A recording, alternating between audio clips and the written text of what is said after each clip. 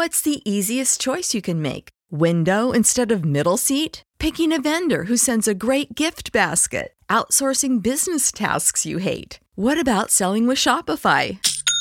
Whether you're selling a little or a lot, Shopify helps you do your thing, however you cha-ching. Shopify is the global commerce platform that helps you sell at every stage of your business. From the launch your online shop stage to the first real-life store stage, all the way to the did we just hit a million orders stage. Shopify's there to help you grow. Whether you're selling scented soap or offering outdoor outfits, Shopify helps you sell. Wherever and whatever you're selling, Shopify's got you covered. Sign up for a $1 per month trial period at shopify.com/try. Go to shopify.com/try now to grow your business, no matter what stage you're in. Shopify.com/try.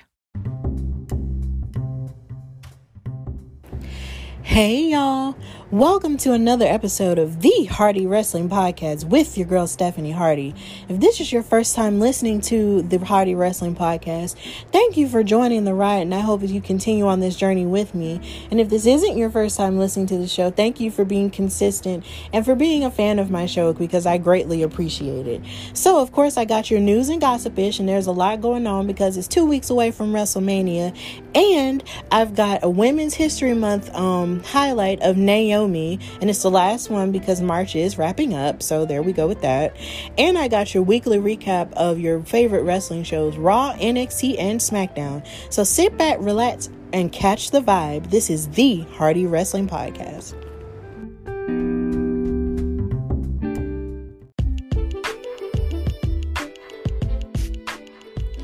All right, so in news and gossipish, there's a whole lot going on, but we're going to start with the announcements of Kane and the Great Khali as the new inductees for the 2021 class in the WWE Hall of Fame. Kane was given the news on WWE's The Bump Show by The Undertaker, who is his brother in arms. You know, together they had that tag team called the Brothers of Destruction, and they were both aligned with Paul Bearer, who was their manager, you know, and The Undertaker was the one who to give Kane that news, and he felt very emotional about it, and he was really happy with the news. And to a lot of people, you know, it was, you know, cool that he was getting inducted, but a lot of people were also surprised. I know I was genuinely surprised myself, because I thought for sure that The Undertaker would probably go in before Kane would. Simply because of the fact that The Undertaker is like, you know, he kind of looms a little bit larger in terms of star power, and also in terms of him being with the company as long as he has, and only now just retiring. But I guess they want to wait and do the Undertaker's Hall of Fame induction possibly when there is an audience, which we'll talk more about a little bit later. But congratulations to Kane for being inducted into the Hall of Fame. So I'm going to discuss some of his accomplishments.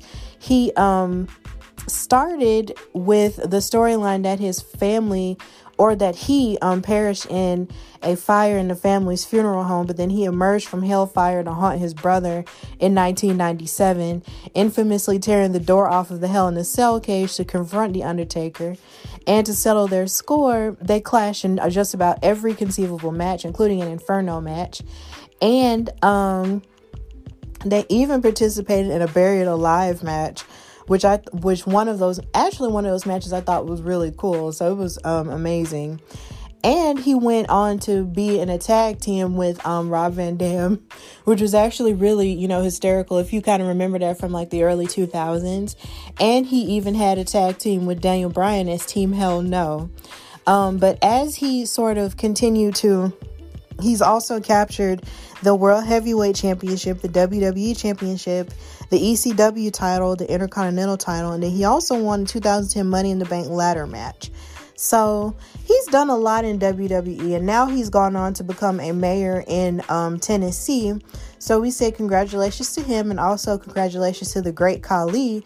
And he was surprised by the news of his induction into the Hall of Fame by his brother and former manager, Ranjin Singh, forgive me if I messed up that name, in an exclusive edition of WWE Now in India.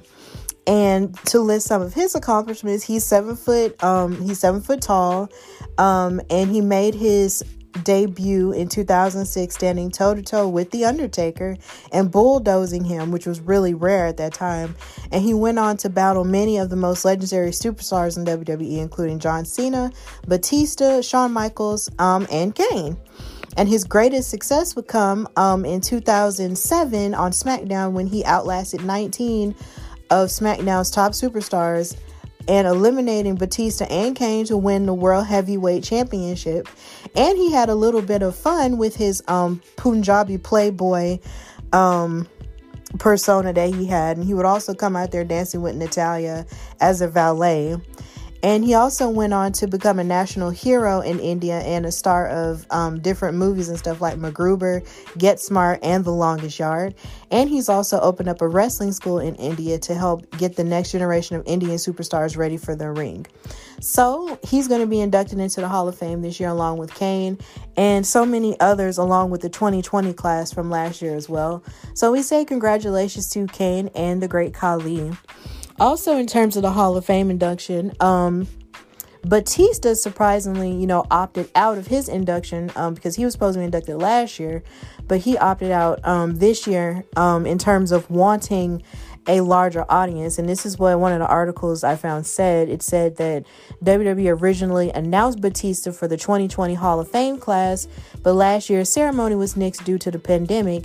Then it was announced that this year's class and the 2021 class will be inducted together. But Batista was removed from the listing this past week, and the Hall of Fame logo was pulled from his WWE roster page. And it was reported a few days ago that WWE wanted to save Batista's induction for a future induction ceremony where fans could be in the crowd. And Batista went on to confirm this on social media by saying, "To the WWE Universe, unfortunately, due to previous obligations, I am unable to be a part of the WWE Hall of Fame this year. By my request, they have agreed to induct me at a future ceremony where I'll be able to properly thank the fans and people who made my career possible. #DreamChaser. So I can't really fault him for wanting to be inducted into the Hall of Fame with an audience, because the Hall of Fame induction ceremony is like no other, because you have the fans there that you kind of, want to thank during that really big week, because you have fans from all over the world coming for WrestleMania that week, and the Hall of Fame is one of the greatest parts of that weekend. So you kind of want to experience it in its totality, and the pandemic really is getting in the way of that. So I say still congratulations to him, because he still had a stellar career and there's so much that he has, to offer. So here's to the day he actually does get put into the Hall of Fame. Also in the news, we have the news that Impact Wrestling will be moving back to Thursday nights. They released a commercial talking about how they own the night, but then one of the background people announced to them, this is Rich Swann, who is the Impact World Champion, and Deonna Purrazzo, the Impact Knockouts Champion, and the rest of the crew, including Eric Young and Sami Callihan, that Impact is going to be moving to Thursday nights beginning on April 8th. So Scott D'Amore, the executive vice president of Impact, said that released a statement saying that Impact Wrestling has years of history airing on Thursdays, which was the night for high energy, action-packed matches starring some of the most high-profile stars in pro wrestling history. Nothing is changing from that front when Impact jumps back to Thursday nights. So it's going to be really cool. I've actually been watching a little bit of Impact here and there, since I've heard so many people talk about, how much diversity they have in terms of their champions. So I've been trying to check it out a little bit more, a little bit after, of course, Young Rock goes off, because Young Rock comes on at 7:00 too, but it goes off at 7:30. So I've been able to catch a little bit of Impact, and it's really interesting. Their action is really great. I've loved seeing some superstars I've actually met after WWE shows when they were in WWE, to go on and have great success on Impact, and watching their women's division too. Like, it's really cool. So them moving to Thursdays, I guess, would be a little bit more convenient for me because I can actually watch it from beginning to end now as opposed to flipping back and forth. So, and also they've been on Thursday nights before, so it'll be back to familiar territory for them. So that's going to be cool. Also in the news, there was a really strange rumor running around online about Charlotte Flair and what she possibly had to do with the release of Andrade that was announced this past weekend during Fastlane. There was a story that Charlotte Flair gave an ultimatum to WWE, saying that she threatened to walk if they didn't give Andrade his release. And it's also being said that Ric Flair was involved and behind Charlotte 100%. And that it was also speculated that WWE would only agree to the release if Charlotte sat out of WrestleMania, thinking that she would choose the event over Andrade, which she clearly didn't. Now, I do feel weird about this rumor. Like I said, it's just a rumor. There's been nothing confirmed for that, but there was also another rumor talking about how she was rumored to come back tonight on Friday Night SmackDown to try to insert herself into the SmackDown Women's title picture by possibly being finished on Raw or whatever. But she announced this past week that she was sick with COVID and that she was at home recovering. So a lot of these rumors kind of made no sense. But like I said, this is just a rumor. It may or may not be true. I don't know. But I do wish Charlotte Flair, an amazing and speedy recovery, because COVID is no joke. It is not a laughing matter. Even as the world is opening back up, COVID is still going on. And I just want to warn people to continue to stay as safe as they possibly can from this thing. Even though the world is still trying to open up and get back to normal, this thing still ain't gone. So please, chill out. And like I mentioned before in that rumor segment, Andrade was sadly announced to be released from WWE, but not sadly, because that's what he wanted. They released a statement during Fastlane, or I believe during Raw, saying that the WWE had come to the terms with the release of Andrade and that we wish him the best in his future endeavors. And it was kind of something I saw coming, because he hadn't, like I said in my last episode, he hadn't really been on television, and he had been sort of alluding to the idea on social media that he wanted to be let go. So now that he's been let go, there's a whole world of wrestling that he could participate in, I believe after a 90-day rule or something. Where there's a no compete clause. So I'm hoping that he decides to either go to New Japan or maybe Impact or even AEW if he prefers.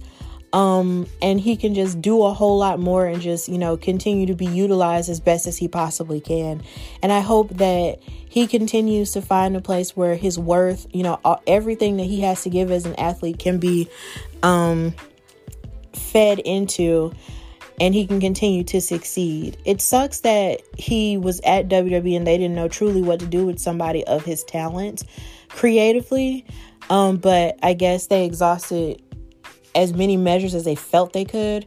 So here's hoping that Andrade, can continue to be his best self. It was a little personally devastating for me because I posted a picture on my Instagram and my Twitter, thanking him for making my boyfriend smile. Like, he was definitely one of my boyfriend's favorite wrestlers, of the modern era. Like, he really loved him. And there was this one beautiful time where Andrade shared one of his posts where he was wearing an Andrade t-shirt while also wearing his replica WWE title. And then there was also a beautiful moment that he and Andrade shared at NXT Live when he was NXT champion. And he yelled out "tranquilo" at him, and Andrade acknowledged him and said, "Yeah." So they had pretty beautiful moments together. And we've seen, one of the matches that he had with Rey Mysterio during the SmackDown Live era here in Birmingham. So it was personally pretty sad on our end, but we hope that he continues to live his best life and be the best wrestler that he can be. Also in the news, we have the release, basically on the episode, this past episode of AEW Dynamite, Cody and Brandy Rhodes gave a special announcement saying that TNT had ordered an unscripted television series or reality show for them called Roads to the Top, and basically saying that the show will go inside the lives of Cody and Brandy as they navigate their growing family while building AEW's global wrestling empire. And it was said that the episodes will last 30 minutes and it'll offer a behind the scenes look inside and outside of the ring. So the co-head of scripted material for TBS, TNT, and True TV, Sam Linsky, released a statement saying, "I witnessed firsthand the passion and dedication that Cody and Brandi put into every facet of their life and know how much that plays an instrumental role in the success and expansion of AEW.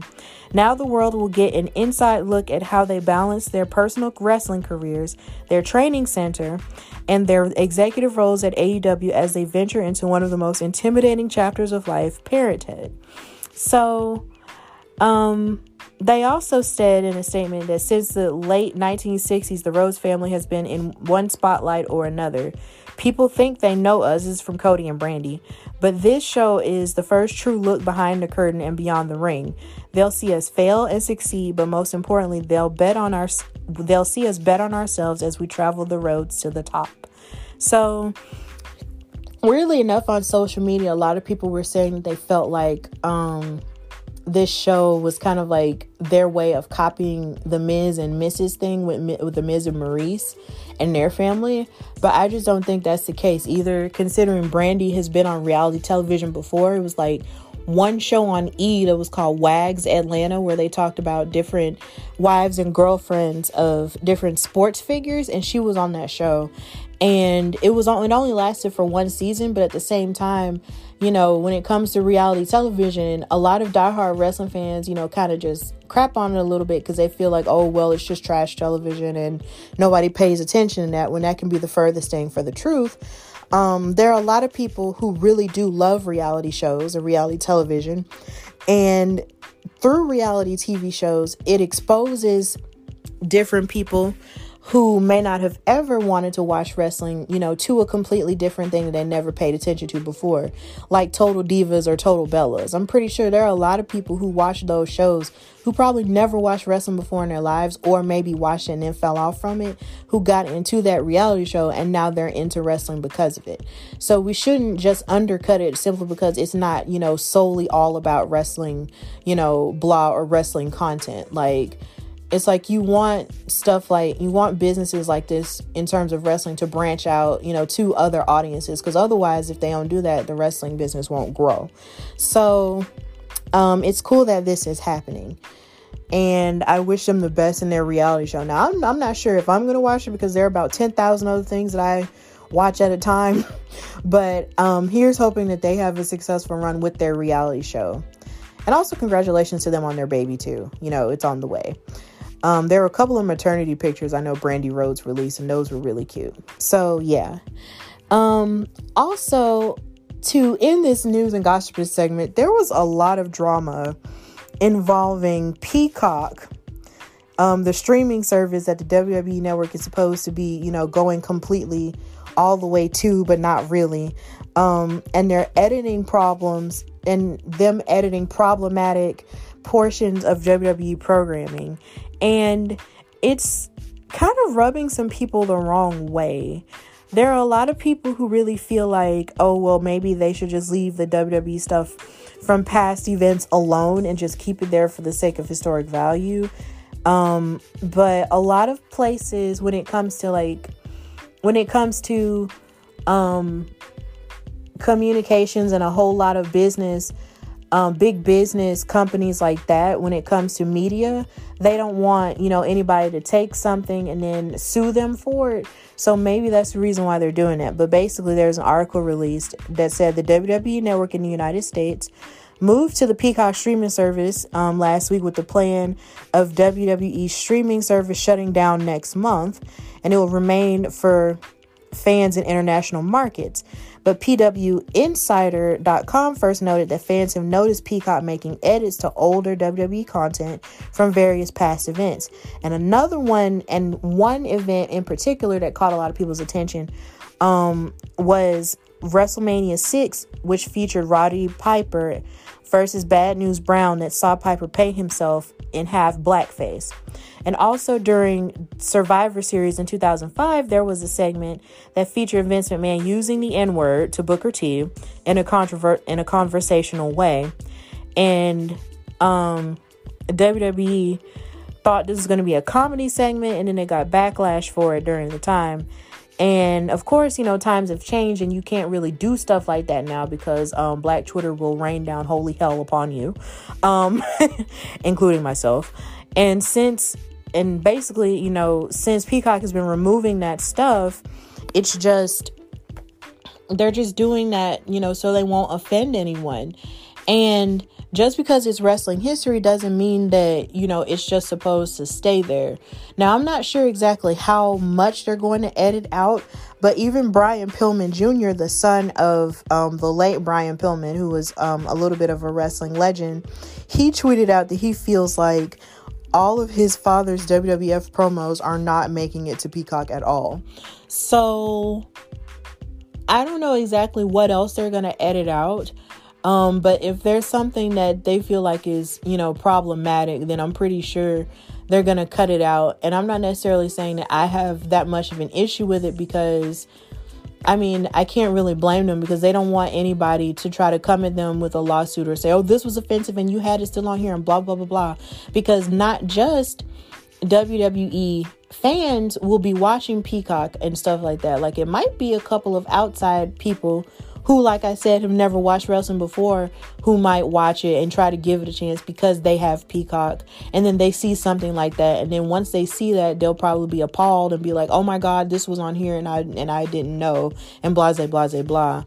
And, they might get offended by it. I don't know, but I feel weird about Peacock as a streaming service anyway, because it's like they were sending emails saying that, that the WWE Network is going to move all the way to Peacock, pretty soon, and that the WWE Network was going to be canceled. But then when I hit my app on my phone, I can still watch network stuff on the WWE app.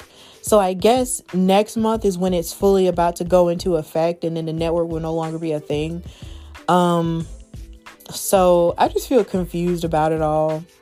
But here's hoping that Peacock can get their stuff together before WrestleMania, because I don't want any glitches. I don't want any of the same glitches that took place during Fastlane to take place for WrestleMania, because WrestleMania is my baby, okay? And that's what I want to watch without any interruptions. So that's the end of news and gossip-ish. And now we're going to go to our very last Women's History Month segment featuring Naomi. Feel the glow.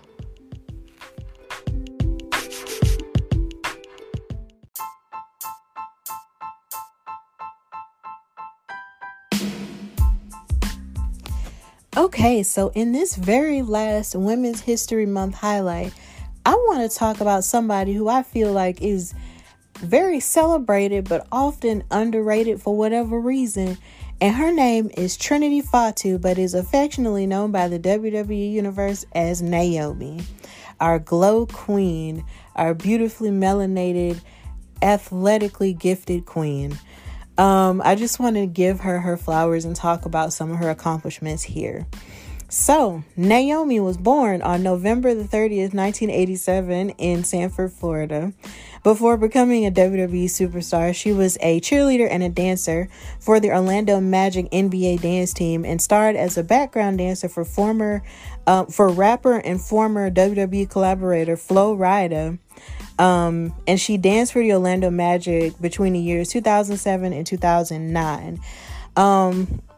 The first time, she said this in an interview, the first time she went to a wrestling show, she saw Alicia Fox in a tag team match, and she felt represented once she saw her, in that match, and basically felt compelled to start a career in wrestling, even though she had felt some type of way about it because a lot of her career aspirations were based in dance. She didn't exactly know specifically what she wanted to do, so once she decided to go full head on into wrestling, she was able to do that by being inspired by watching Alicia Fox wrestle, who is yet another superstar who I feel like doesn't get enough credit at all either. But in August of 2009, she signed a contract with WWE and reported to FCW, that's Florida Championship Wrestling. That was their former Say goodbye to your credit card rewards. Greedy corporate mega stores, led by Walmart and Target, are pushing for a law in Congress to take away your hard-earned cash back and travel points to line their pockets. The Durbin-Marshall credit card bill would enact harmful credit card routing mandates that would end credit card rewards as we know it. If you love your credit card rewards, tell your lawmakers, hands off my rewards. Tell them to oppose the Durbin-Marshall credit card bill. Their former training facility before NXT existed. In June of 2010, she defeated Serena Deeb to become the first ever FCW Divas champion, and she was also the queen of FCW a couple times as well. In August of 2010, she was announced as a participant in the third all-female season of the NXT game show with Kelly Kelly as her pro. And after winning multiple matches against the likes of Maxine, Layla, Michelle McCool, and Caitlyn, she wound up coming in second place to Caitlyn, and then she wound up dropping the FCW Divas Championship to AJ Lee in January of 2011. Then, a year later, in 2012, she made her main roster debut on Raw alongside Ariana Andrew, who's better known as Cameron, with Brodus Clay as the Funkadactyls. They were the girls who were always dancing with Brodus Clay because he called himself the Funkasaurus once he turned face, and they would always dance with him. And so whenever I saw them dance, a part of me would wonder, if they're ever gonna let them wrestle. Like, this was around the time the women's division wasn't truly being taken as seriously as it could have been, and I was always wondering, if deep down inside these girls actually did know how to wrestle outside of the fact that they were dancing. So eventually we were able to see that they did wrestle, and they competed as a tag team against the Bella Twins a couple of times. Once they were attacked by them backstage one time in a SmackDown show, and they were all infamously involved in an 8-man tag team match that was scheduled for WrestleMania 29 against Team Rhodes Scholars as Cody Rhodes and Damian Sandow and the Bella Twins. But then it was cut from the WrestleMania card due to time constraints, and much to the chagrin of fans. And a lot of people talk about that moment as one of the moments that sort of set forth people wanting the women's division to be taken more seriously, because that was the only female match during that entire WrestleMania. And to have it cut was pretty devastating for people. Then in 2013, she was added to the cast of Total Divas, where she's sort of been a consistent presence on that show, talking about her life as a wrestler and her struggles with her friendships with the other girls, and her marriage to Jimmy Uso, which I will talk about a little bit later. And then she fought in a fatal 4-way against Natalya, Brie Bella, and AJ Lee for the Divas title.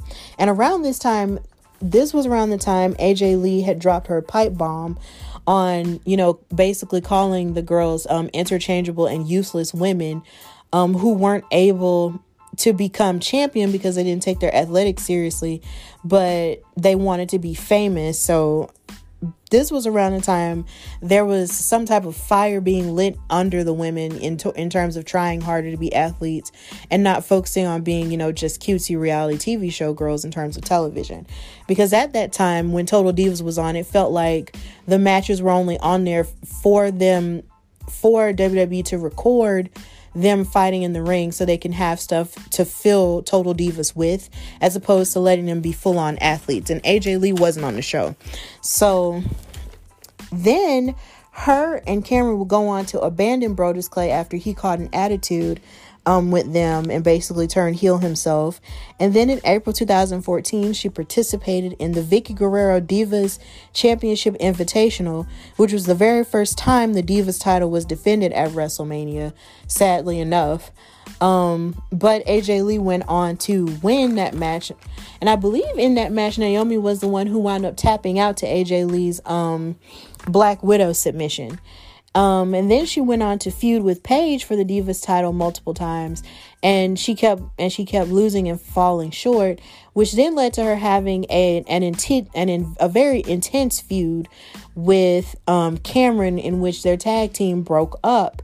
And I will never forget this. I was in school and I was watching them fight And this was sort of like them, just sort of breaking up and having arguments and stuff that they would have on Total Divas, but then also having arguments on Raw. And there was a point where Cameron started pointing in Naomi's face over and over again.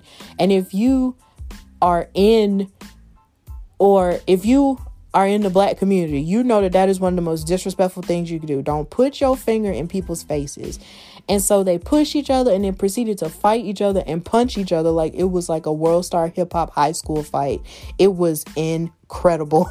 Like, I enjoyed it. I know it was probably one of the worst things to feel seen about, but considering I've seen fights like that take place almost my entire life, well, not my entire life, but at least from high school, from high school, because I went to private school from like the 1st all the way to the 8th grade. So I'm not going to sit here and pretend with y'all.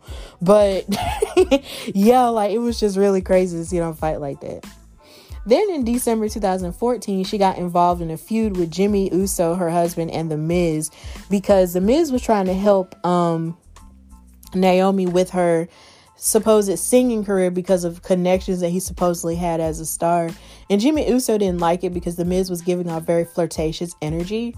And this was where my sister was still watching at the time. And she said the funniest quote ever while we were watching it. She said, "You do not flirt with a black man's wife. That's wrong." And it was so funny because I don't think my sister understood at the time that Jimmy Uso wasn't black, but that he was Samoan. But, like, if you really don't pay that much attention, or if you really don't know, at first glance, you would think that Jimmy and his brother Jay are just, black dudes, or something like that. But considering she really didn't know, it was just one of the funniest things she ever said. She was like, "You just don't flirt with a black man's wife." And Jimmy Uso didn't take too kindly to that at all. So they wound up fighting each other a whole lot. And Naomi would always wind up getting in the middle of it. Then she went on to turn heel by attacking Paige and aligning with Tamina, because at this time, this was after AJ Lee had left and retired. And she was never truly able to win the Divas title, from Nikki Bella, because she sort of had a stranglehold on it ever since, she was able to sort of break AJ Lee's record, and she just sort of held it, for a very long time after that point. So, and it just seemed like they were always putting Paige, at the forefront in those matches, because I remember Paige and Nikki Bella were feuding against each other over and over again, fighting on almost every pay-per-view at that point. It was kind of irritating, but that's what they were doing at that time.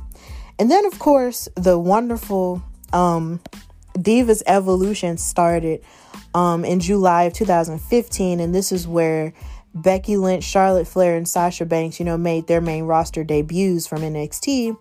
And they formed the teams that they had. Of course, Team Bella was Nikki, Brie, and Alicia Fox. But Team PCB was formed in the form of Paige, Charlotte, and Becky Lynch. And Naomi had her team in terms of Tamina and Sasha Banks. And their team bat was really cool. Like, I loved them. Like, I stand them so much, because it was just like they just were like these fierce black queens, these fierce black and Samoan queens who were just didn't want to take no for an answer and be overlooked constantly. Because a part of the reason why I feel like Naomi turned heel was just the fact that I feel like, as she was a face, she was consistently overlooked, and she was just really tired of it, and then Tamina was, right next to her, but then Sasha Banks just kind of joined their cause, which sort of added a little more pizzazz to it, because she had just came off of one of the best runs, in NXT for a women's champion at that time. So it was just really wonderful how they came together. And also all the fun shenanigans they used to get into with the New Day were really cool too on Raw as well. So there was always that feud they had with all the teams to see which team was better, which sort of irritated me, because they sort of leaned heavily on the team thing and didn't necessarily give so much credence to somebody feuding with Nikki Bella specifically for the title, because I really wanted Sasha to feud with them, or just somebody out of Team Bad to win the Divas title from Nikki Bella, but that wound up not happening.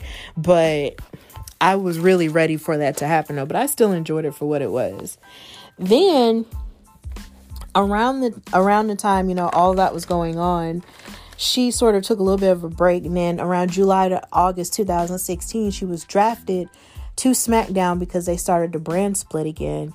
And she established herself as a face after her really big feud that she had once Team Bad broke up, and then her and Sasha Banks kept fighting, a whole lot. And then Sasha Banks went on to do her own solo thing or whatever. And then after, the SmackDown draft happened, she reestablished herself with her Feel the Glow gimmick. And it was absolutely the best thing that could have happened to her at that time. Because this was around the time she was finding herself athletically and she was gaining more confidence in who she was as a person.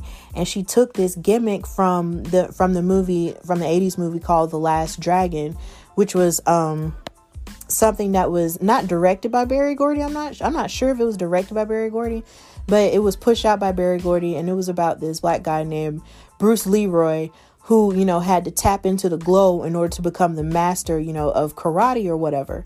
And it was just, and she said that was one of her favorite movies growing up, and then of course, if you're a black person, or even if you're not a black person and you just love 80s movies, about, The Last Dragon. And she was able, to take that Feel the Glow thing and make all of her clothes glow in the dark. Sometimes her hair glow in the dark. Sometimes her helmets glow in the dark. And it just became something absolutely beautiful for her. And it just never stops being entertaining. And I would also argue that she has one of the best entrances in the business as well, because she's dancing. You have all this energetic theme music going on. Like, it's just amazing. And her merch is just easy to sell because it's bright colors everywhere. I mean, you can't beat bright colors, or at least not with me, and definitely not with little kids. So yeah. Then on February 12th, 2017, she went on to defeat Alexa Bliss for the SmackDown Women's title for the first time at Elimination Chamber. And she won her first major title in her career, and became the first black woman to win the SmackDown Women's title. But then that next Tuesday, she had to give up the title due to a legitimate injury. And so she had to relinquish the title, but she went on to win it back at that WrestleMania in her hometown of Orlando, Florida, in a 6-pack challenge by making Alexa Bliss submit, and she won it back. And I believe she may have been the first black woman to win a title at WrestleMania like that or something. I'm not exactly sure, but I think a lot of people were sort of harping on that as a really big deal, and that was really cool. I was so glad when she won it back, and she was really emotional about it too, so it was cool. And then around this time, she was feuding with Lana and Natalya for the SmackDown Women's title. And she wound up retaining against Lana. And then before her feud with Natalya, she actually debuted the Glow in the Dark title that matched with everything she had going on. But weirdly enough, after they debuted this Glow in the Dark title, she lost the title to Natalya. And she never won it back. And somehow or another, WWE shop never sold that Glow in the Dark title. And I'm mad because they sold Daniel Bryan's little recyclable title, which is okay. But at the same time, how could you not sell the Glow in the Dark title? I'm pretty sure somebody would have bought it. I'm not sure if I would have bought it because, mind you, my goal is to have every woman's title, before I leave the earth. But I feel like that was a really missed opportunity for them not to sell it. So she wound up losing the SmackDown Women's title to Natalya at SummerSlam that year. Then in January 2018, she competed in the first women's Royal Rumble by entering at number 20, but was ultimately eliminated by Nia Jax. And she would also go on to start doing tricks in the Royal Rumble, kind of like Kofi Kingston used to do. But didn't do this year because he had injury or whatever. But that was one of the highlights of that would become one of the highlights of the Women's Royal Rumble. And then for WrestleMania 34, she won the inaugural Women's Battle Royal by eliminating Bayley. And in June 2018, she participated in the Women's Money in the Bank match, but ultimately lost to Alexa Bliss. And then in October of 2018, she participated in a battle royal at Evolution, the first ever all women's pay-per-view, which they should have a second one. But then ultimately Nia Jax went on to win that. And I'll never forget how Nia Jax won that. But literally the crowd was like super behind Ember Moon winning it. And I'll never forget that. But Nia Jax wound up winning it. I'm not too mad about it now, but just thinking about it back then, it's just like, whoa, like they were really behind Ember Moon. But Naomi did participate in that. And around 2018 to January 2019, Naomi entered a feud with Mandy Rose, over Mandy Rose being sort of like this gorgeous heel type of person and thinking that she was better than all the women in the locker room because she looked so good. And of course, Sonya Deville was by her side, sort of co-signing everything. But Mandy would go around saying, you know, you'll never look like me because I'm better than you and I'm just more gorgeous and all this other stuff.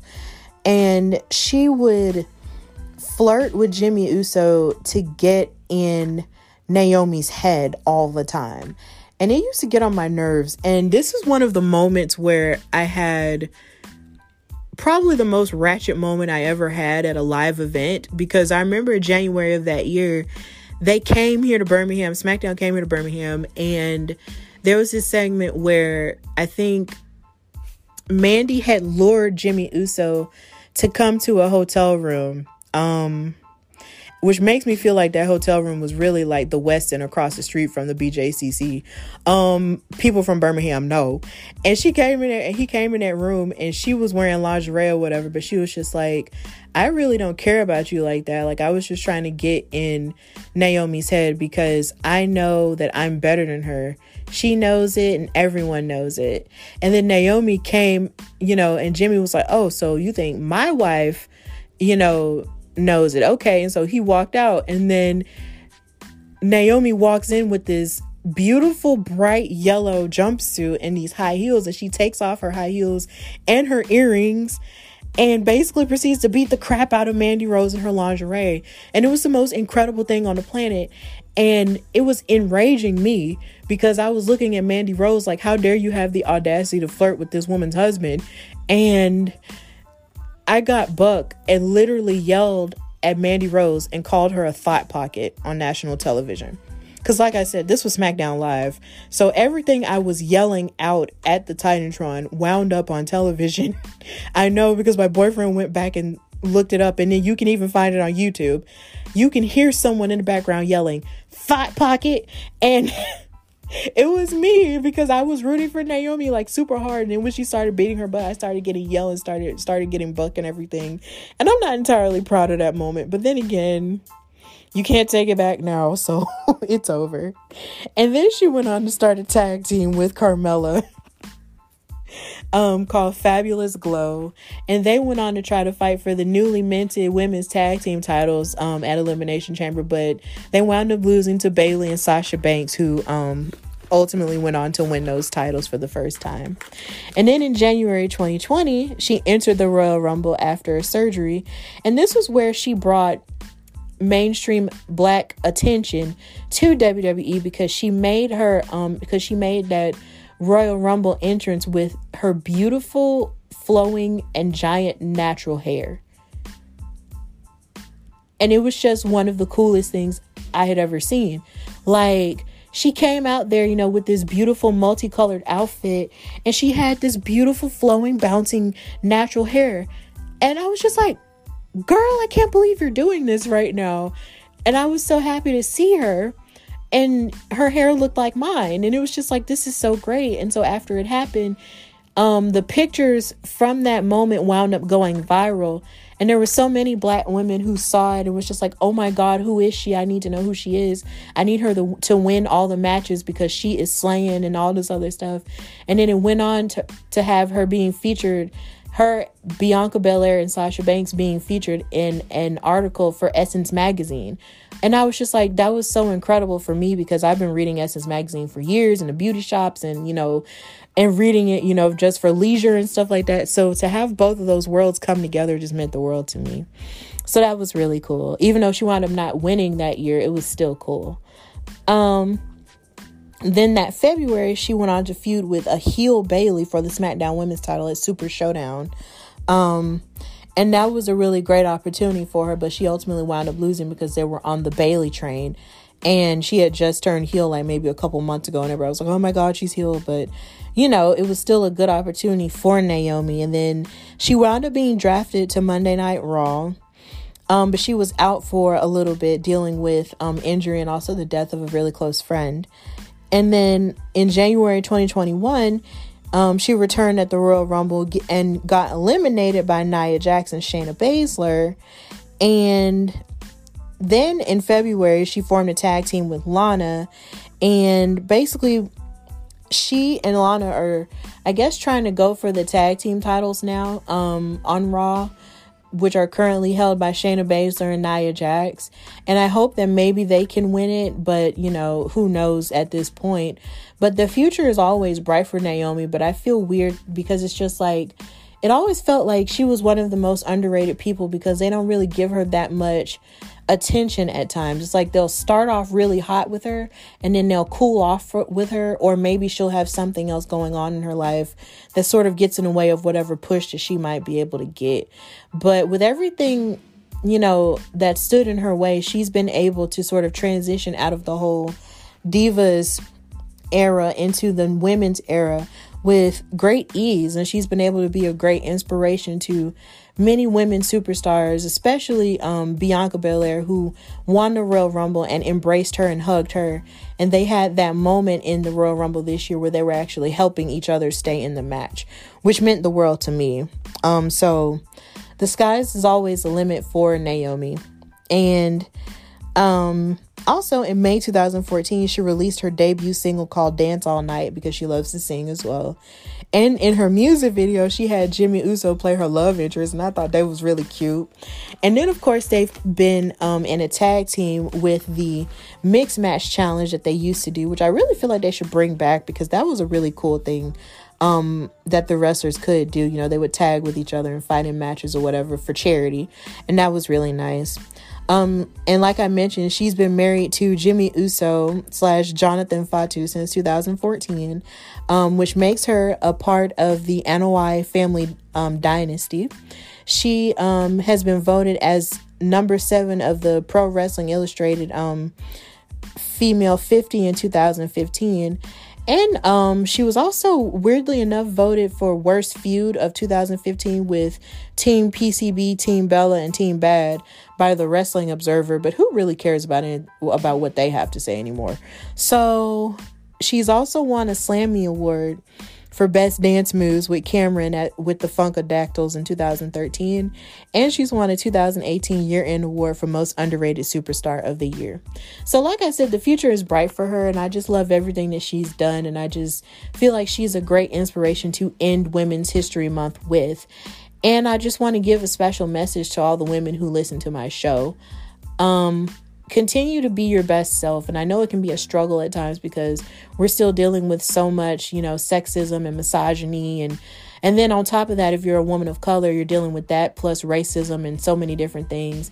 And I can only imagine how tough it is if you're even of a different sexual orientation too. But please understand that your worth, you know, matters as a woman. And don't let anybody steal your shine or steal your glow or whatever. And don't even let your own self get in the way of being the best that you can be. I know I struggle with it at times. I struggle with self-esteem and anxiety and so many different things. But you can't just let, you know, the problems of life and the problems in your own struggles get in the way of you being your best self.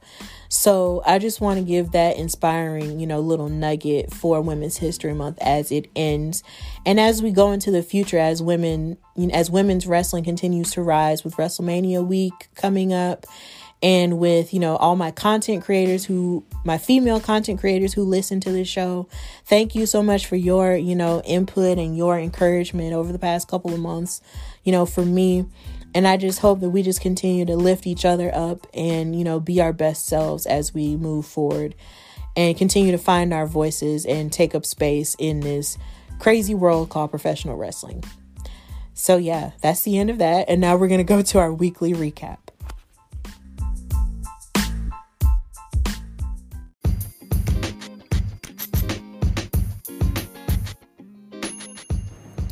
All right, so now we're going to recap Monday Night Raw.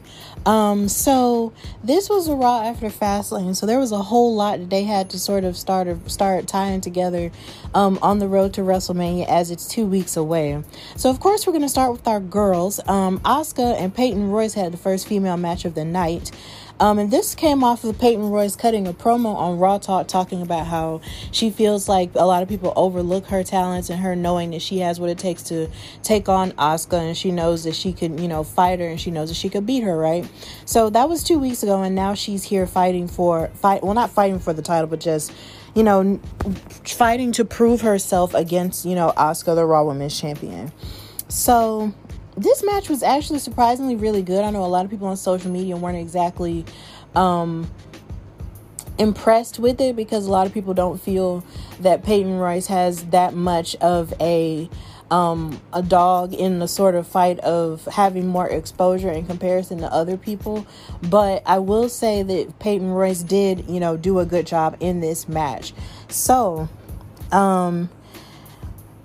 in the early part of the match, Asuka took control relatively early with a shoulder tackle, but then Royce, refused to stay down.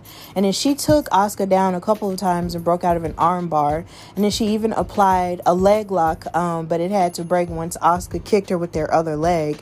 And then Peyton kept Asuka on the defense. And then we returned from commercial break to see that both of the women were trying to get to their feet, after laying each other out. And then Asuka hit a kick to the head and a German suplex as she started to gain momentum in the match. And then Asuka tried to apply the Asuka lock, but somehow another Peyton Royce countered it for a 2 count. Then Peyton Royce hit a double stomp from the turnbuckle for another near fall. And then Peyton Royce eventually tapped out to the Asuka lock, which was kind of, you could kind of predict that was going to happen, because of course they have to make their champion look strong going into WrestleMania. But Peyton Royce wound up doing a really good job here. But afterward, came the surprise, that everybody was looking forward to, and that was Rhea Ripley making her Raw debut finally, after weeks of speculation of when she could come, saying coming soon and all that. So she came to the ring and talked about how she was ready to sort of start at the top and make an impact. And she decided to challenge Asuka for the Raw Women's title at WrestleMania. And Asuka was like, nobody is ready for Asuka, but I accept your challenge. So now at WrestleMania for the Raw Women's Championship, we have Rhea Ripley versus Asuka. And surprisingly, Charlotte, of course, since she's been out with COVID, we wish her a speedy recovery. But at the same time, a lot of people were really predicting that it was going to be Asuka versus Charlotte yet again, but she's been kept off of television, and we don't know exactly, what her plans are going to be headed into WrestleMania. So, it's going to be Asuka versus Rhea, and it's going to be really cool. So I'm really excited about that. Also, with the women, we had a tag team match with the women's tag team champions Nia Jax and Shayna Baszler taking on Mandy Rose and Dana Brooke for possibly the umpteenth time, but we're gonna go with it. Mandy Rose grabbed Shayna Baszler and cornered her in for some shoulder thrusts, and then she tagged in Dana Brooke to score a 2 count. And then Dana Brooke tried to knock Nia off of the apron, and then Nia Jax wound up tagging into a match after that backfired. And then she ran over Dana Brooke with a clothesline that was really sick, while Mandy Rose chased Reginald into the ring, and then he did, an acrobatic move to impress Nia Jax. And the distraction allowed Mandy Rose to hit a knee for a near fall, but then Nia Jax hit Dana Brooke with a Samoan drop for the win here. And this made me mad because it was almost like all the shenanigans with Reggie was taking all of, the shine away from not just the match that was going on, but also with the guest commentators, who was Lana and Naomi. And Lana and Naomi, were talking about how they want to be able to challenge for the women's tag team titles again, but somehow or another, all the attention was taking off of them and what they were saying and being placed on everything that Reggie was doing. And as much as I sort of like Reggie being Nia's boo thing or whatever, I just really don't want him to take all the attention away from the women, because it's supposed to be about them and not about him. And it's just kind of annoying. And then you can also see that Shayna Baszler is getting annoyed with it as well, because she wants Nia to sort of focus on being a competitor instead of focusing on being, booed up with Reginald. So hey, that's what happened with that.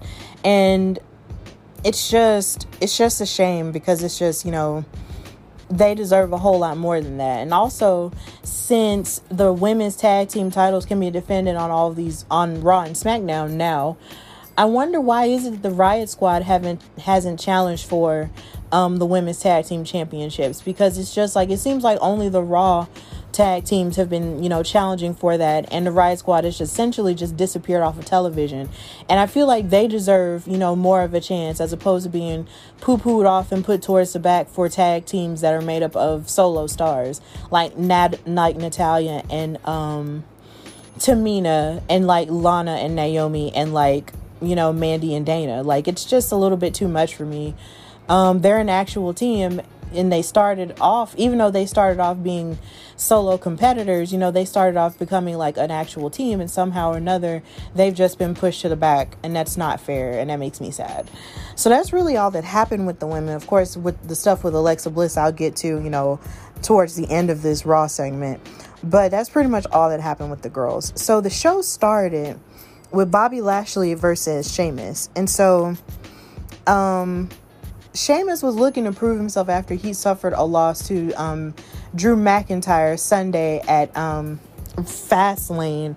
And it was just kind of interesting how he went into trying to fight in this match, after he, fought in this really, really rough match with Drew McIntyre. They tore the house down and basically tried to tear up the Thunderdome this past Sunday. But Sheamus was a fighter and he pushed through. So props to him for that. So they locked up at the beginning of the match, Lashley and Sheamus, and they fought for control, and neither one of them really wanted to give an inch. But once they were in the corner, Bobby Lashley beat Sheamus down, but then Sheamus fired back with a clothesline, and in a weird twist of sorts, which is something that I did address last week, Cedric Alexander and Shelton Benjamin showed up, and they tried to use a distraction tactic to attack Sheamus before the commercial break. And we returned from the commercial break to see Sheamus, trying to make a comeback from that. And you could tell that MVP and Bobby Lashley were looking kind of confused as to why Shelton Benjamin and Cedric Alexander were out there, to try to help, Bobby Lashley. And it seemed like Bobby Lashley was reluctant to have their help. It was strange because usually they would be this united front, being the Hurt Business and all and stuff like that. But since Bobby Lashley has become the almighty WWE champion, and Shelton and Cedric have gone on to lose their championships for the tag team gold, they haven't been a priority for MVP as a manager. And it's kind of strange. And this kind of, erupted a whole lot more, in the night. But let's get back to the match. After Sheamus was trying to make a comeback, he put him on the apron for the 10 beats of the Bodhrán before he took him down with a dive off the top turnbuckle.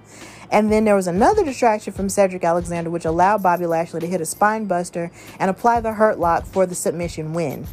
And then the Hurt Business kept attacking Sheamus after the match until Drew McIntyre made the save, for his former friend, which I thought was very interesting there, because they just finished destroying each other and beating each other to a pulp. And now, I guess, he's still trying to be there for him. So I don't know how that's going to play out. But everything that happened, with Cedric and Shelton was kind of a bit much, but at the same time, it's still interesting, so I'm going to talk more about it a little bit later. Then we went on to The Miz and Jeff Hardy fighting in a match. And The Miz and John Morrison came out for an episode of Miz TV. And The Miz was ranting about Bad Bunny, and and they were both complaining about how Bad Bunny is on the WrestleMania poster and how they aren't. And then they played a replay of The Miz hitting Bad Bunny with a guitar before Miz and Morrison played a preview of their music video they will premiere next week, and they sort of patterned it after a diss track towards Bad Bunny, because they were dressed up in like weird Easter bunny outfits, which was just in time for the season if you do acknowledge Easter. Or by the time you're listening to this, Palm Sunday. But at the same time, it just seems like they're going full in on this whole musicianship thing. Like they really have a chance in the music business, and now they're going to diss this guy who's won like umpteen Grammys at this point. So it's just kind of funny. So Jeff Hardy came out, and interrupted them, and came out for the match, and then dared The Miz to fight without John Morrison in ringside. And then The Miz agreed, and then John Morrison left the arena. Then Jeff Hardy took control early and then ran The Miz from turnbuckle to turnbuckle. And then after taking a series of Jeff Hardy's signature moves, The Miz pushed him back into the ring post and hit his finisher for the pin. But as The Miz was celebrating, Bad Bunny came into the ring, and gave him a little bit of payback by hitting him in the back with a guitar. And then he accepted The Miz's challenge by saying, "I accept your challenge, you B-word." And I was just like, yes, Bad Bunny finna fight.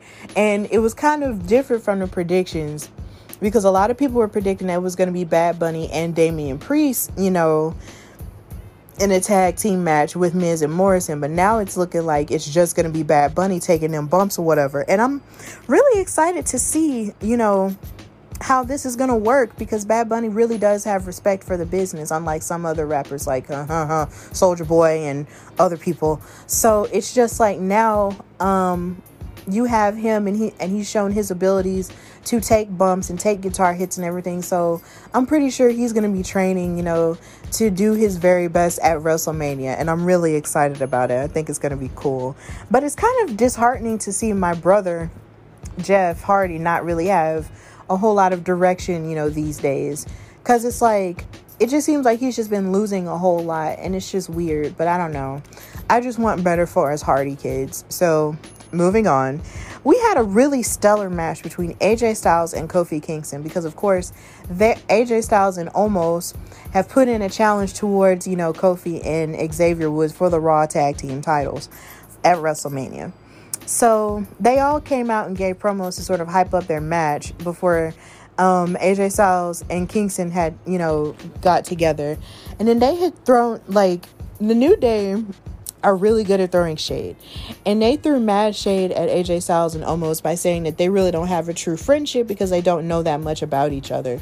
They even asked AJ Styles question like, what's Omos's favorite color? And then he said his favorite color is red. And then he said, no, actually my favorite color is mauve. And it was just really funny. It was like, you don't know him. And it was just really funny how AJ Styles was like, he's my best friend, but he really doesn't know him like that. So it's weird. So after the commercial break, the match got going, and Kofi Kingston scored the first takedown with a slide headlock takeover. And then he kept the hold applied for a long time while AJ Styles tried to break free. Then AJ Styles couldn't get any offense in until they took the fight outside of the ring. And then AJ Styles sent Kofi Kingston into the steel steps. And then Omos prevented Xavier Woods from checking on his partner because, he's big and tall. But, Xavier was trying to, take heart and not be scared. And then we returned from another commercial break to see Kofi Kingston starting to gain some traction. And he set up for the Trouble in Paradise, but AJ Styles caught him with a jumping kick to the head. And then he tried to hit the Phenomenal Forearm, but as he was about to jump up in the air, he got distracted by Xavier Woods blowing Francesca 3.0 at this point at him. And then he just got distracted by it. And then Kofi Kingston put him inside the ring and hit his SOS to get the pin while Omos was trying to deal with Xavier Woods. So I was really happy to see Kofi Kingston, have this singles match against someone as established as AJ Styles and, fight him. And somebody actually on Twitter posted a picture and a video of them, when their encounter during the SmackDown Live era, when Kofi was fighting AJ and wanting to fight him, in that gauntlet match where he was trying to prove himself to be a contender for the WWE Championship during Kofi Mania time. And this was kind of like, and I guess it was a little bit of a parallel of the two. So that was really cool to see. So yeah, this was really cool. And then we had more Hurt Business developments with Drew McIntyre versus Cedric Alexander and Shelton Benjamin in a handicap match.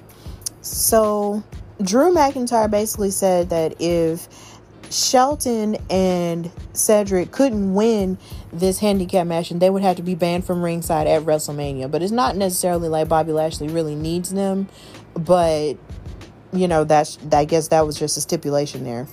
Now, Drew McIntyre started off this match strong, but then Shelton was able to take control for a couple of moments. Then Drew McIntyre hit a clothesline in order to take him down. Then Cedric Alexander narrowly saved Shelton Benjamin from being hit with a Claymore, which I thought was interesting here because I felt like even though Shelton is, more of the established and established star and veteran between the two, it felt like Cedric Alexander was really taking Drew McIntyre to the limit, and I was really proud of him.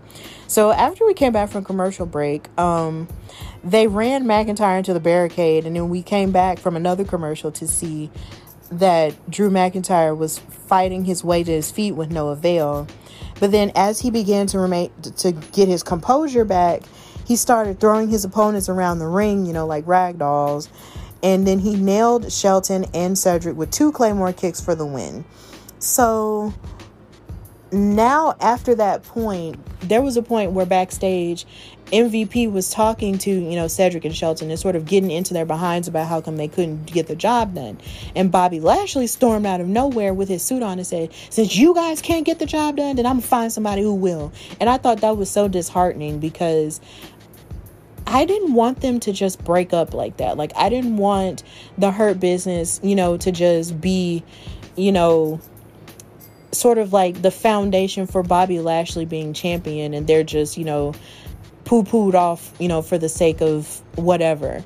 Like, I kind of wanted the Hurt Business to go in, and be dominant in WrestleMania, and have all the titles and go in and, sort of take over and beat everybody. But now it's seeming like it's becoming, since it's being like Monday Night Bobby now, since he's the WWE champion, it's like they're sort of poo-pooing the Hurt Business off, except for MVP. And now that that's seemingly over for now, Bobby Lashley went backstage and asked a lot of the men who sort of been running around, for the 24/7 title, that if either one of them can take out Drew McIntyre like a hitman, then he would give them an opportunity for the championship. And this is where my boyfriend said, I really feel like they should give this chance to Ricochet. And I feel like they should too, because, and even though Humberto Carrillo was back there, and even though we haven't seen him on television in a minute, I've been watching him on Instagram. He's been working out and getting bigger. So I'm guessing maybe he's trying to beef up so he can have another chance, to improve his game in WWE and his footing. But I really need for Ricochet to try to do something like that, because outside of him having a random feud with Retribution and Mustafa Ali, he hasn't really done anything of note in terms of, the WWE and being on Raw, and him getting beat by AJ Styles multiple times. So I would love if Ricochet got that chance, or Humberto Carrillo, but who knows what's going to happen with that. So yeah, then we had Elias versus Braun Strowman, and this was kind of like a throwaway thing. It's clear that Shane McMahon is just using Elias, as a quasi punching bag for Braun Strowman to sort of beat up, so he won't beat him up, because of course Shane was feigning an injury because they couldn't fight at Fastlane. So Elias and Shane McMahon were singing a song about, how Braun Strowman is stupid, because apparently that's the basis of this storyline, is the fact that Shane thinks that Braun Strowman is so stupid. And it's just really weird and random, but I guess we got to give Shane something to do because he has a death wish. The match began after the commercial break, and then Braun Strowman started dominating, Elias and talking trash to Shane McMahon. And Jackson Riker was just standing there watching him, so that was just kind of funny. And then he hit a huge drop kick that sent Elias out of the ring, and then he got the easy one with the power slam. And then somehow or another, when he started doing his choo-choo train thing that he does when he runs around the ring, like, they actually added train noises. And I was just like, huh? And somebody on Twitter, I forgot who it was, they said that their children were laughing at the train noises. And I thought that was really interesting. But I thought it was kind of unnecessary. It's like, it's already cool enough that he runs around and tackles people. Don't add train noises. That was just kind of weird for me. But I'm pretty sure someone's child, or a whole lot of children enjoyed it, but I kind of didn't. So we're just going to move on from that. Then to end the show, Randy Orton decided to summon Bray Wyatt. And after the heck he went through at Fastlane with Alexa Bliss and figuring out, who the Fiend is and how he's evolved from being burned, Randy Orton came to the ring carrying something in a bag, and he talked about how he loved burning the Fiend alive, but then he smelled burnt flesh again once Bray Wyatt had returned. Then Randy Orton vowed to be done with Alexa Bliss and the Fiend after tonight. And then, of course, the Firefly Funhouse music started. And then Bliss came out holding a Jack-in-the-Box toy. And after, of course, she wound it up and it popped out, the Fiend appeared and behind Randy Orton, but did not strike him or hit him. And he stood there as Randy Orton pulled out a gas can, out of the bag. And he threw some gas at Bray Wyatt as Bray Wyatt just kind of stood there looking at him like, what are you doing? Like, what are you doing? And then as soon as Bray Wyatt took a step forward, Randy Orton hit the RKO. And he thought he was kind of done with it, but then Alexa Bliss was like, haha, you're crazy. And then Alexa Bliss distracted him while Bray Wyatt got back to his feet and applied the mandible claw. And then Raw ended with a passed out Randy, Alexa Bliss, and Bray Wyatt standing side by side while she pointed to the WrestleMania sign, which basically means that Randy Orton and the newly evolved Fiend are going to fight at WrestleMania, which is something I saw coming, but I was still excited about it either way, because this new and evolved Bray Wyatt could do more damage to Randy Orton here, and I am really pumped about it. And it's giving me everything that I need from a supernatural standpoint. And I know there have been a lot of mixed reviews about it, but quite honestly, it's giving me everything that The Undertaker can't give me anymore because he's retired. So, yeah, and that's pretty much all that happened on Raw. So now we're going to recap NXT.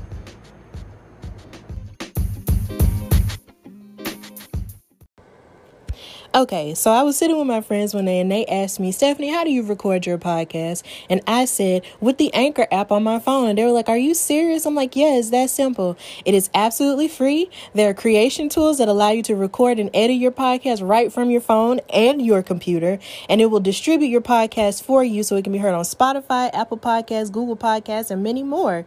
You can also make money from the podcast with no minimum listenership. And it's got everything you need to make a podcast in one place. They even have classes and stuff that you can listen to that will give you all kinds of good tips on what you need to do in order to make the best podcast. So if you want to do this, download the free Anchor app or go to anchor.fm to get started. That's anchor.fm, or download the free Anchor app to get started.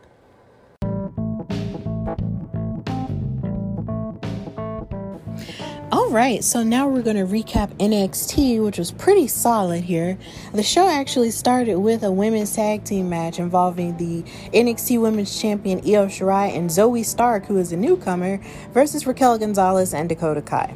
So, Zoe Starks opened the match by grappling with Raquel Gonzalez. She wasn't scared. And Raquel mocked the newcomer for even considering that she could match up with her. Then Io Shirai showed her own dominance against Dakota Kai, countering her best offense. Like, it was a couple of moments where I saw Io Shirai transition out of a lot of holds that Dakota Kai was holding her in, and it was really impressive. Then Zoe Starks tagged back in, and she gained the head of steam, and she sent both Dakota Kai and Raquel into the steel post outside.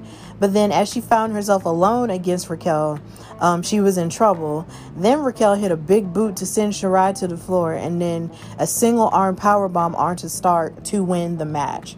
And they just had a really great showing here. It was just so much talent in the ring at that one point. And I was just really impressed with Zoe Stark yet again, because she just does, stellar work so far as a new competitor in NXT. Then after the match, Dakota Kai distracted Io Shirai, allowing Raquel to plant Io Shirai with a single arm powerbomb onto the announce table and basically assert her dominance as the number one contender. And it was also announced later on in the night that Io Shirai versus Raquel Gonzalez is going to be the main event of night 1 of NXT TakeOver Stand and Deliver, which is huge news. And it's fantastic for them that they get to main event one of the nights of that show. But I feel like this is also, hopefully a chance for the main roster people to see that Bianca Belair and Sasha Banks deserve to main event night 1 of WrestleMania. So we'll see. So that was really good. Also with the women, we had an NXT Women's Tag Team title match between Team Black Moon, Ember Moon and Shotzi Blackheart versus Aaliyah and Mercedes Martinez. And weirdly enough, the original tag team partner with Aaliyah was supposed to be Jessie Kamea, but she got injured in training. So Robert Stone had to go to Mercedes Martinez to sort of help her. And he paid her off with like half of the money that he was supposed to pay her off with. And so they were sort of scraping to find whatever money that they could to pay her to do it. So Mercedes Martinez dominated the match early, keeping Shotzi away from Ember, but then Robert Stone helped also distract the champions as well. But then once Ember Moon got the hot tag, the momentum turned around, and then Blackheart DDT'd Mercedes Martinez to set up Ember Moon for the Eclipse on Aaliyah to win the match here. So this was a relatively short match, but it was still good. You have Team Black Moon being able to build up more of their chemistry as a tag team, and it seems like they might have a long run with the tag titles. Nothing has been announced as of yet for who they're going to face at TakeOver Stand and Deliver, but it was still a good showing for them. So that's really all that happened with the women. So now we're going to go to the dudes. I'm a dude, you're a dude, we're all dudes. No, we're not. So the first male match that happened was the Colossal Bronson Reed versus LA Knight. And before this, they showed a video from a local gym where Kyle O'Reilly was training, and it said Gracie Gym. And where he was training at is like Adam Cole just sort of bum rushed himself into this gym and got into a shouting match with him. But then oddly enough, as he got into Kyle O'Reilly's face, Kyle O'Reilly like took him down with a really quick takedown out of nowhere. And I was just like, that was the smoothest takedown I've ever seen. Adam Cole, you need to watch your back. And then they separated each other, and there was a lot of curse words thrown at each other, and it was really interesting. So this kept going throughout the night. Then Roderick Strong offered to help Kyle O'Reilly, but Kyle O'Reilly was not in the mood for it, and he said that basically the Undisputed Era was done. And Roderick Strong basically told them that, you know, the both of you can go to hell, which was rude, but, you know, the Undisputed Era is over. So, yeah. Then LA Knight came out to the ring before his match with Bronson Reed and said he wanted to make Bronson pay for ripping up his really cool blue leather jacket. So while Bronson Reed had the power advantage relatively early in the match, LA Knight managed to grind him to the mat and then keep him down with a series of knees. Then Bronson Reed fought back with a body avalanche in a corner, but then LA Knight dodged and hit a net breaker for a near fall. But Bronson Reed didn't stay down though. He kept going for the big move, and then he finally connected with a sit out choke slam. And then the two fought on the top rope, and then Bronson knocked him down before hitting the tsunami to give Bronson Reed the win here. Then afterward, William Regal announced that 12 men, including LA Knight and Bronson Reed, would compete in a battle royal where the final 6 would qualify for a gauntlet match to determine who's going to be the number 1 contender to Johnny Gargano's NXT North American Championship at TakeOver. So after this point, of course, Johnny Gargano was complaining, and he was saying, why do I have to do this? Why do I have to do this? Blah, blah, blah.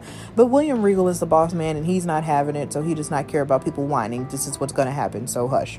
So now Johnny Gargano has to worry about who's going to qualify for this gauntlet match to see who's going to face him, you know, at Stand and Deliver. So whoever's going to face him, either way, it's going to be good, because Johnny Takeover always, you know, delivers at takeovers.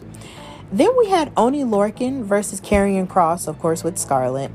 And I really love Karrion Kross's entrance. It's really cool. So, and him and Scarlett have the best chemistry. And they're like one of my favorite wrestling couples. They're just so hot and so cute, and in a weird, creepy, we're going to rule the world satanically kind of way. So, yeah. So it was announced during the week before NXT that Danny Burch and Oney Lorcan had to vacate the NXT Tag Team Championships due to injuries that Danny Burch suffered at the hands of Karrion Kross. So Oney Lorcan demanded a match in order to get back at him, and William Regal, you know, gave it to him. And you can tell that Oney Lorcan really wanted to get back at Karrion Kross for it, because he actually left a bunch of bruises and actually made freaking Karrion Kross bleed, you know, a couple of times, you know, towards the end of the match. It was crazy because he's a hard hitter, and it was just really interesting to see that happen, because his hits can be so quick, but they're very, very effective. So he fought really hard, and he brutalized Karrion Kross. But then, of course, Karrion enjoyed the pain, and he took over the action until Oney Lorcan made a furious comeback. Then Lorcan chopped him repeatedly, which I think is where the bleeding came from. And then it was followed by a chop block and a running uppercut. And just when it seemed like Oney, might get that full-on revenge and win the match, he ran into a big boot that set up a Saito suplex, followed by an elbow smash to the back of his head. And then Oney Lorcan was out cold for more than 3. So after that point, after, Karrion won the match, Karrion seemed like he was sort of trying to shake off an arm injury after the match. But after this point, Finn Balor came out and showed appreciation for the malice that Finn Balor had shown. Well, I'm sorry. And then Finn Balor arrived to make things clear that he had figured out Karrion Kross, and he called him out as uncontrollable and emotional once his anger is unleashed. And he promised to take advantage of that anger and emotion and win the match that they have at Stand and Deliver. So this is going to be really interesting here to see if Karrion Kross can channel that emotion, for his greater good and wind up winning the title back that he never lost. Or if Finn Balor is just going to run through him like he's just been running through everybody else. So, yeah. Then we had Walter, the NXT UK champion, versus Drake Maverick. And something that NXT has been talking about a whole lot they've been talking a whole lot about Walter's dominance as a champion, because he's held the title for more than 400 days, I know. So I made the tweet and the statement of saying that maybe Walter is the Bruno Sammartino of our time, but nobody really answered it, because I had tweeted it. But I feel like it's, a very fair assessment to make, because not that many people hold titles for that long anymore, and it's pretty rare. So the idea that he's done it, is just really cool. So yeah. Maybe he is our Bruno Sammartino. Who knows? But him up against Drake Maverick wasn't going to take that long, because as much as I love Drake Maverick and as much as I'm glad that he still has a job with WWE, this match was kind of a mismatch here, because he's so small, and he threw him across the ring and smacked him, and it was over. So he powerbombed Drake Maverick to start. And then he followed up with a single leg Boston Crab, which forced the referee to stop the match. It was Aja. It forced Aja to stop the match as Maverick had passed out from the pain. And then afterward, Tommaso Ciampa stepped up to challenge Walter for the NXT UK Championship. And then Imperium answered the challenge by attacking Tommaso Ciampa.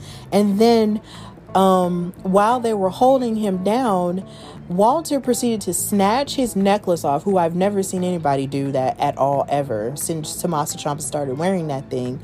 And he chopped him into the mat and basically slapped him in his chest. And I was telling my dad, like, once you get hit by Walter, it gives you a minute. Like, you have to really take a minute to gather yourself and get up, because he will smack you and your spirit will fall out of your body. Like, it's crazy. So yeah, that's pretty much what happened. But I am interested to see what type of challenge that Tommaso Ciampa is going to hold up against somebody like Walter, because he's just huge. So I don't know how that's going to go. So then we had another great match involving Jordan Devlin, the NXT Cruiserweight Champion, or at least the other Cruiserweight Champion, versus Kushida. And Jordan Devlin, of course, is talking himself up before this match and saying that any match that he's in is a big deal without that much hype in it. And he was looking to prove himself, as the actual, Cruiserweight champion against Santos Escobar, because they're going to fight to unify the titles, at TakeOver.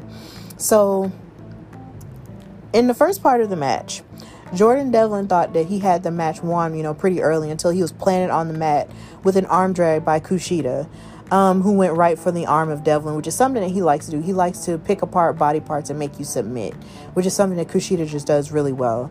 Then he missed a baseball slide that took him outside into a springboard moonsault from Jordan Devlin, which I thought was really impressive. But no advantage was safe with Kushida, and then he went for the hoverboard lock at multiple points of the match. But then Jordan Devlin nearly took the win off with an impressive springboard cutter. But then Legado del Fantasma arrived to distract both of the men. And then in the chaos that happened, Kushida nearly made Jordan Devlin tap out to the hoverboard lock. But then Jordan Devlin escaped and stacked up Kushida for a surprise 3 count. So after this, Kushida hit Raul Mendoza and Joaquin Wilde with a somersault plancha. And then as they were fighting outside the ring, Santos Escobar entered the ring. And then, with a surprise, Shawn Michaels came out,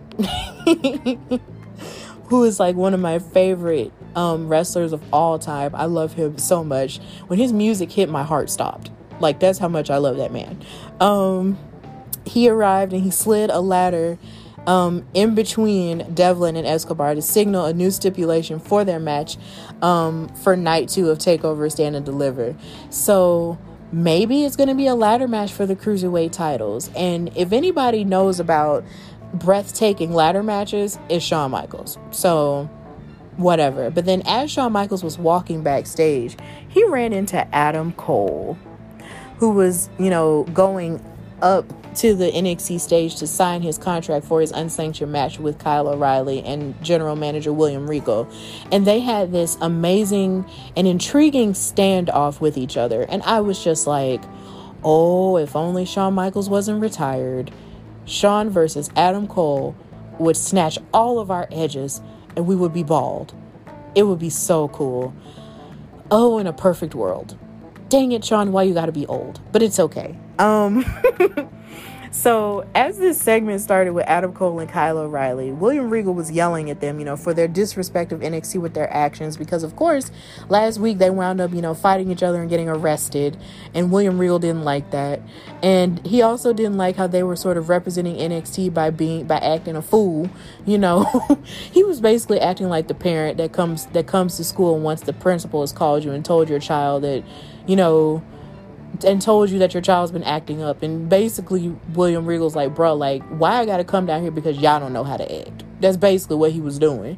So he announced that he agreed that the two needed to fight each other at TakeOver Night 2. But William Regal admitted that since Kyle O'Reilly was not officially cleared to wrestle, that NXT wouldn't be liable if he was injured any further. So after this point, Adam Cole proceeded to take down and insult Kyle O'Reilly in the worst way. And he called him selfish and disillusioned by actually considering Finn Balor to join the Undisputed Era. And he was making it seem like, this group wasn't about brotherhood. It was about winning championships. And he was basically making it seem like Kyle O'Reilly, just became a weak link in the group. And it was just really sad. But then after Adam Cole finished, Kyle O'Reilly, made clear that he loved what Undisputed Era did for him and it made him a better man. And he wanted to sort of make it more of a brotherhood thing as opposed to them just winning titles and just being dominant over everybody. And it was just a really passionate promo that I do definitely recommend you go back and watch because it was absolutely impassioned and beautiful between these two here. And so they both signed a contract and then they got into each other's faces, knocked over the table, and started fighting each other. And in an exclusive video on WWE.com, they started breaking each other apart and then fighting each other some more. And then when William Regal tried to separate them, Adam Cole pushed William Regal down. And I was just like, y'all gonna make William Regal come up out his suit. Y'all need to chill. Y'all doing way too much. So I'm really excited to see this match. Like, actually, TakeOver and WrestleMania both are shaping up to be pretty amazing shows. So I'm really excited for that. And so now we've reached the end of the NXT recap, and now we're going to recap SmackDown.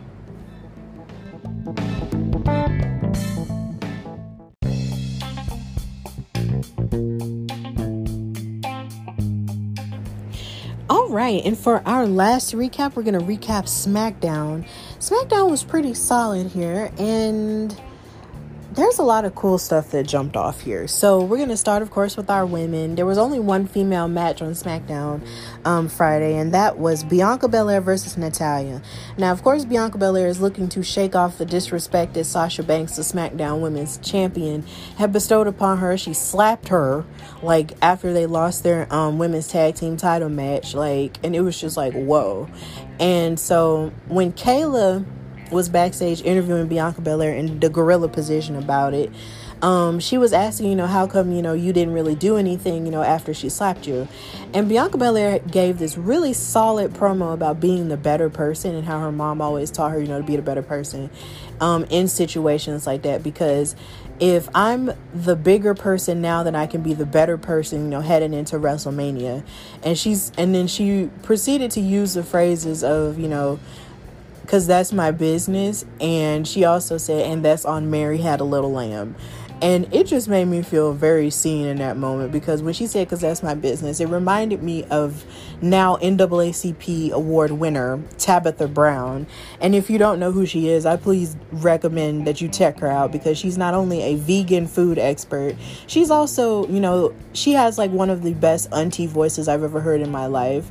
And she's a great actress as well. So I would definitely recommend that you please check out Tabitha Brown and anything that she has going on, with hair care products, vegan recipes, and just all around, self-help things. Please check her out. And then, of course, she said, and that's on Mary Had a Little Lamb. And that's, if you know or if you don't know, that's from that viral video of that, car salesman who was saying where the money resides. Except Bianca Belair is, of course, trying to get to where the title resides. Where the title resides, where the title resides, where the title resides. So she used that opportunity to sort of beef herself up, and take on Natalya, and basically said that the kids might not want to watch it because it's going to be tough what she was going to do to her. And I was just like, you better be intense, girl. I love it. So Natalya came out, and she, of course, had Tamina on her side, in her corner. And then as the match got started, Sasha Banks decided to come out and get on commentary to try to get at Bianca Belair's head. So after she did that and she got distracted, Belair fought back, in her match and everything, even though Natalya was controlling the match for most of the time. Belair proceeded to give her probably one of the greatest slaps in the entire history of forever, and knocked some of Sasha Banks' jewelry off in the process. And then she went back in the ring and delivered the KOD, the kiss of death, to Natalya for the pinfall victory. And then after the match, as she was celebrating, Sasha Banks went out there, took off her high heels, and hit her with a backstabber, and she stood tall to end the segment. And this made me sad, because I'm just like, Bianca Belair is so fierce in the ring, and she's, been gaining all of this momentum as a singles competitor, only to always, wind up falling short to Sasha Banks in some way, shape, or form. Even when she slaps her and gets back at her for disrespecting her, Sasha Banks is always made to look like, yeah, I'm the one that you need to watch out for, because you're the rookie, and you should know better than to turn your back on me and all this other stuff. And for the first time in probably 6 or 7 years, I want Sasha Banks to lose at WrestleMania. I said it, I threw it out there, whatever. I want Bianca Belair to win, because just because she's a rookie doesn't mean that she's not capable of having a great day. And I'm hoping that they main event night 1 of WrestleMania. So yeah, that was cool. So there was that, and that's really all that happened with the women there. So the show actually wound up starting with Daniel Bryan kicking off SmackDown with a championship proposal, because he is, of course, angry that he tapped out Roman Reigns, but the referee was distracted by Edge being the special enforcer and sort of stopping him from being able to capitalize off of that opportunity to become Universal Championship, to have his spot at WrestleMania. So he was talking about how he wasn't headed to the main event of WrestleMania because Edge hit him across the back with a steel chair, and then the referees missed the tap. And he said that he wasn't asking anyone to gift him anything, but that he's willing to earn the title, to basically earn a shot at WrestleMania. All he asked for was a match with Roman Reigns on SmackDown that night, and he said he wasn't going anywhere until he got it. And so he sat down in the middle of the ring with a chair, basically occupying the ring. It was Occupy SmackDown. So then they came back from the commercial break, and then Adam Pearce, the head the head daddy in charge, made his way into the Thunderdome and revealed that he cannot give Daniel Bryan a title opportunity tonight. And then Bryan immediately pitched that whoever faces the winner, like basically he pitched that whoever wins the match between Edge and Roman Reigns at WrestleMania on night 1 could go on to face him like at night 2 or something like that. But then Adam Pearce pointed out, so basically he told Adam Pearce, and Adam Pearce pointed out the unfairness of it, despite the fact that Daniel Bryan did the same thing back at Elimination Chamber, where he fought 2 matches in one night and wound up losing to Roman Reigns yet again. Then Daniel Bryan pitched that Edge versus Reigns would happen on WrestleMania night 1, with the winner facing him on night 2. But before Adam Pearce could accept the offer, Edge made his way to the ring and grabbed the microphone and basically told Daniel Bryan that he needs to get to the back of the line because he lost twice, and because Edge won the Royal Rumble, he was saying, look, you don't deserve the match at WrestleMania, you SOB. And then they decided to fight each other because, of course, that's disrespectful. And then it gave way to Edge laying Bryan out and then bashing his hip with a steel chair, and then he left staring a hole through Bryan along the way. And Edge does have a point here, because it seems like Daniel Bryan is just begging for an opportunity here simply because he's so passionate about WrestleMania and so passionate about proving himself. And what's so funny is it's just the fact that the last time Daniel Bryan had a championship match in WrestleMania, he lost the title to Kofi Kingston. And if you've had multiple chances over and over again to win a match for the Universal title, and you've come up short multiple times, then you should be able to you need to go to the back of the line like everybody else. That's just, the old-timey fair wrestling way of doing things. But Daniel Bryan isn't taking no for an answer, because he's like, I deserve this and blah, blah, blah, blah, which makes me wonder if anybody else had done this, would it be okay? No, but here we are. So this, keeps going throughout the night, and I'll talk more about it later. Then we had a match with Shinsuke Nakamura versus Seth Rollins. And this was after backstage, where Roman Reigns ordered Paul Heyman and Jey Uso to retrieve Adam Pearce and to use force if necessary. And he's just so bossy. I love it. So Shinsuke Nakamura started off the match really hot and heavy with Seth Rollins, and then he was rolling heading into the commercial break with his, strong style strikes. Then after the break, Seth Rollins controlled the bout, and he was working over Shinsuke a lot. And then Shinsuke fought back and delivered a sliding German suplex for 2.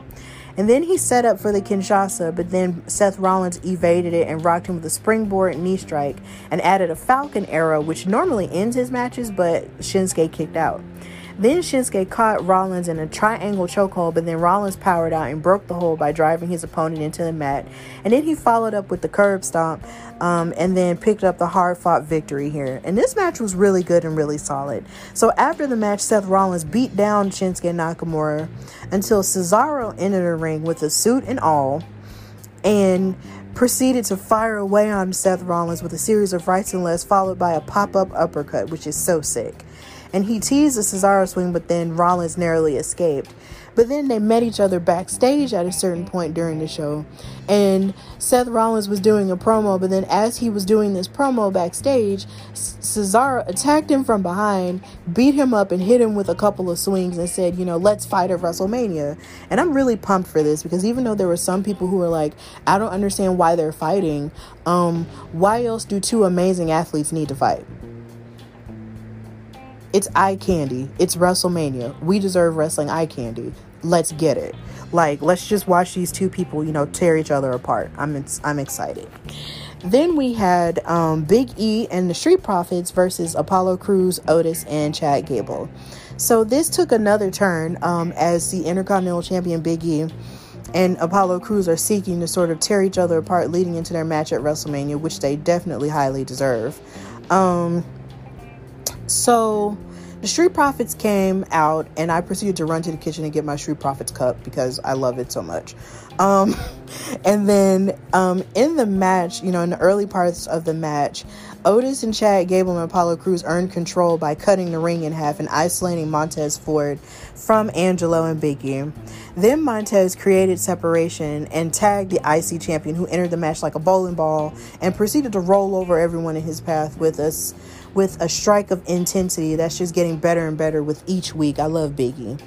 And then the action broke down, and with each competitor hitting their signature offense before Apollo Crews downed Big E and pinned the champion to earn the win for his team. And of course, you can't tell him nothing now because he was like, I pinned you and I beat you, but that was in tag team stuff. Can you beat him at WrestleMania without help, Apollo? Can you? We'll see. So yeah, that was a pretty good match. Then we had the Kevin Owens show with Sami Zayn. And this was really interesting here because I feel like they have the greatest romance in all of wrestling in terms of the modern era. And Kevin Owens wanted some answers because last week, since Kevin Owens turned down, Sami Zayn's way of thinking in terms of his conspiracy theory, Sami Zayn kicked Kevin Owens while he was on commentary out of nowhere, and Kevin Owens didn't take too kindly to that. So as he attempted to introduce the Kevin Owens show, Sami Zayn came out and interrupted. And he expressed regret for his actions last week where he kicked him. And then he proceeded to announce a red carpet premiere of his conspiracy documentary and revealed that YouTube star Logan Paul will be on hand for the event. And this is where I really realized that I had no clue who Logan Paul was. This is no shade at him. I just had no clue who he was. And apparently when I was tweeting about it on Twitter, people were saying you are not missing anything, it is okay. And now I found out further who him and his brother were, and now I understand. So whatever. So Kevin Owens was saying, I don't care about your documentary, and I don't care about the premiere. And Sami Zayn cut him off and began ranting until Kevin Owens told him to shut up. And he said, you, me, one-on-one at WrestleMania, yes or no? And Sami Zayn sounded like he really didn't want to do it, but then he initially agreed to it. And then Owens responded by beating him up and dropping him with a stunner. And he was stomping a mud hole in him to the point to where I feel like Stone Cold Steve Austin was proud. And then he exited as Sami Zayn basically nursed his jaw. So now we're getting Kevin Owens versus Sami Zayn at WrestleMania, and I'm not angry at it at all because I could watch those two fight all day. Literally, I can do this all day. Like Captain America. They're just each other's soulmates when it comes to fighting. It's just great. So any reason for them to fight, I'm down. So let's go. Then we had Rey Mysterio versus Dolph Ziggler. And here lately, in terms of the tag team division, they've been sort of pushing Rey Mysterio and Dominic as a tag team, along with Otis and Chad Gable, and of course the Street Profits to sort of fight Dolph Ziggler and Bobby Roode for the SmackDown tag titles. And even though I'm a proponent of the Street Profits having their chance because they've been jockeying for it all this time, they have to throw everybody else in there too, so whatever. So as the commercial break, as they came back from the commercial break or whatever, I saw Dominic out there with the Eddie Guerrero shirt, and that just always puts me in my feelings. So Dolph Ziggler sent Rey Mysterio crashing into the Thunderdome floor, and then he powerbombed him over the guardrail. And then when they came back from another commercial, Dolph Ziggler continued his assault on Rey Mysterio. And even though he kept attacking him over and over again, Rey Mysterio kept fighting back, into the match, even though Dolph Ziggler cut him off, driving him face first into the canvas. Then Dolph Ziggler caught Rey Mysterio mid-flight with a zigzag, but then Mysterio valiantly shot his shoulder off the mat at 2, much to the disbelief of Dolph Ziggler. And then Rey Mysterio fully recovered and delivered a 619 and a top rope splash for the win. So this was really good here. Even though it was relatively short, and I wish, a part of me wishes it could have been longer because the both of them are really talented people, it was still good. So I'm not necessarily sure if this means that Rey and Dominic are going to have a chance at those tag titles, but as of right now, they haven't announced a SmackDown tag team title match at WrestleMania, and I feel like they should, because you have the talent, it's there. book it. So whatever. Then we had Adam Pearce's big decision on the championship match, on the Universal Championship match involving Edge and Roman Reigns. So throughout the night, Adam Pearce was being pressured to make a decision that would favor either Roman, Edge, or Daniel Bryan. They all made their cases to him. But Adam Pearce made his way to the ring, and then all three of the competitors, made their way as well. Adam Pearce ran down all the points made, throughout the night, as they were jockeying for the Universal title. And so he concluded by announcing a triple threat match for the main event of WrestleMania between the champions and his top two contenders. Roman Reigns didn't like that. So he confronted Adam Pearce while Edge and Daniel Bryan proceeded to beat each other up into the corner. Then Roman Reigns rocked Daniel Bryan with a Superman punch before demanding Jey Uso give him a steel chair so he could start beating people. Then Edge speared Roman Reigns and Jey Uso before unloading with steel chair shots. And there was a point where he had placed Daniel Bryan and Reigns' heads on chairs to do a concerto. But Jey Uso intervened and stopped him from doing that. Then WWE officials, referees, and all those people hit the ring to try to stop Edge from going crazy on everybody, but then Edge blasted and hit Pat Buck and JB Noble with chairs before taking a seat and staring maniacally into the camera to end the show. And it seems like a new rated R superstar version of Edge has been unlocked, because he is really pissed at the idea that he has to share his spotlight that he fought to win at the Royal Rumble with Daniel Bryan, who honestly lost, all of his chances and should be going to the back of the line by traditional wrestling standards. He's angry about that. And he's also angry because he's wanting to prove himself against Roman Reigns, who thinks he's nothing more than just an old retired hack job. So I understand Edge's frustration, but I still feel like the match is going to be good, even though I would have preferred for it to just be Edge and Roman Reigns, spear versus spear. Either way, it's still going to be a good match. So yeah, WrestleMania is just shaping up to be very solid. Outside of who's hosting and outside of other stuff, it's still going to be a good show. And I'm going to choose to focus on that. So that's pretty much all for the weekly recap. And now we're going to go to our conclusion.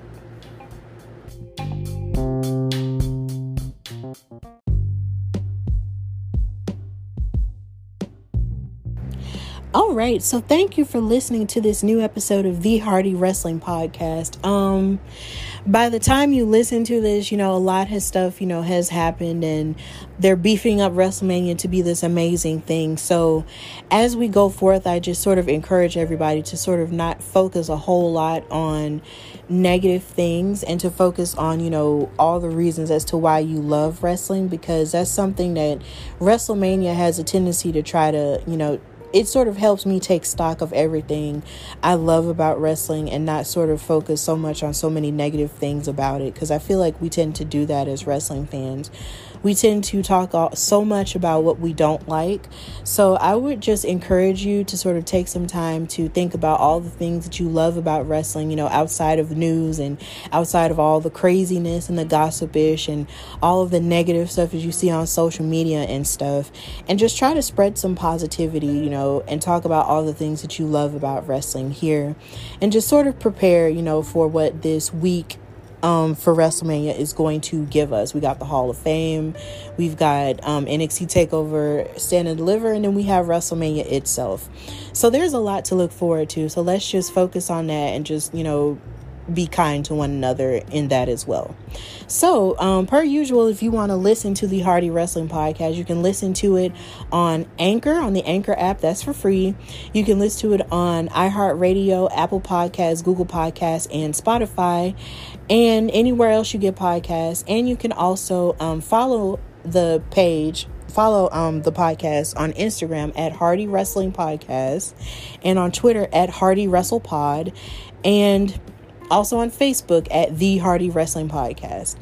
And just know that if there's any questions you have about wrestling, or if there's anything that you want me to talk about on the show, feel free to DM me on either one of those social media platforms. And if you want to, if you want me to sort of be on your different projects and stuff for different podcasts or for interviews, you can always message me there as well. And then I also have an email address too that you can find on my Instagram too. So until next time, this is the Hardy Wrestling Podcast with your girl Stephanie Hardy. Until next time, bye y'all.